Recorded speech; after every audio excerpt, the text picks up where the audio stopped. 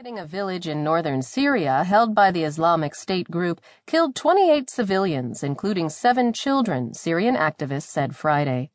The Britain-based Syrian Observatory for Human Rights said aircraft belonging to the coalition struck the village of Al-Gandur late on Thursday previous night.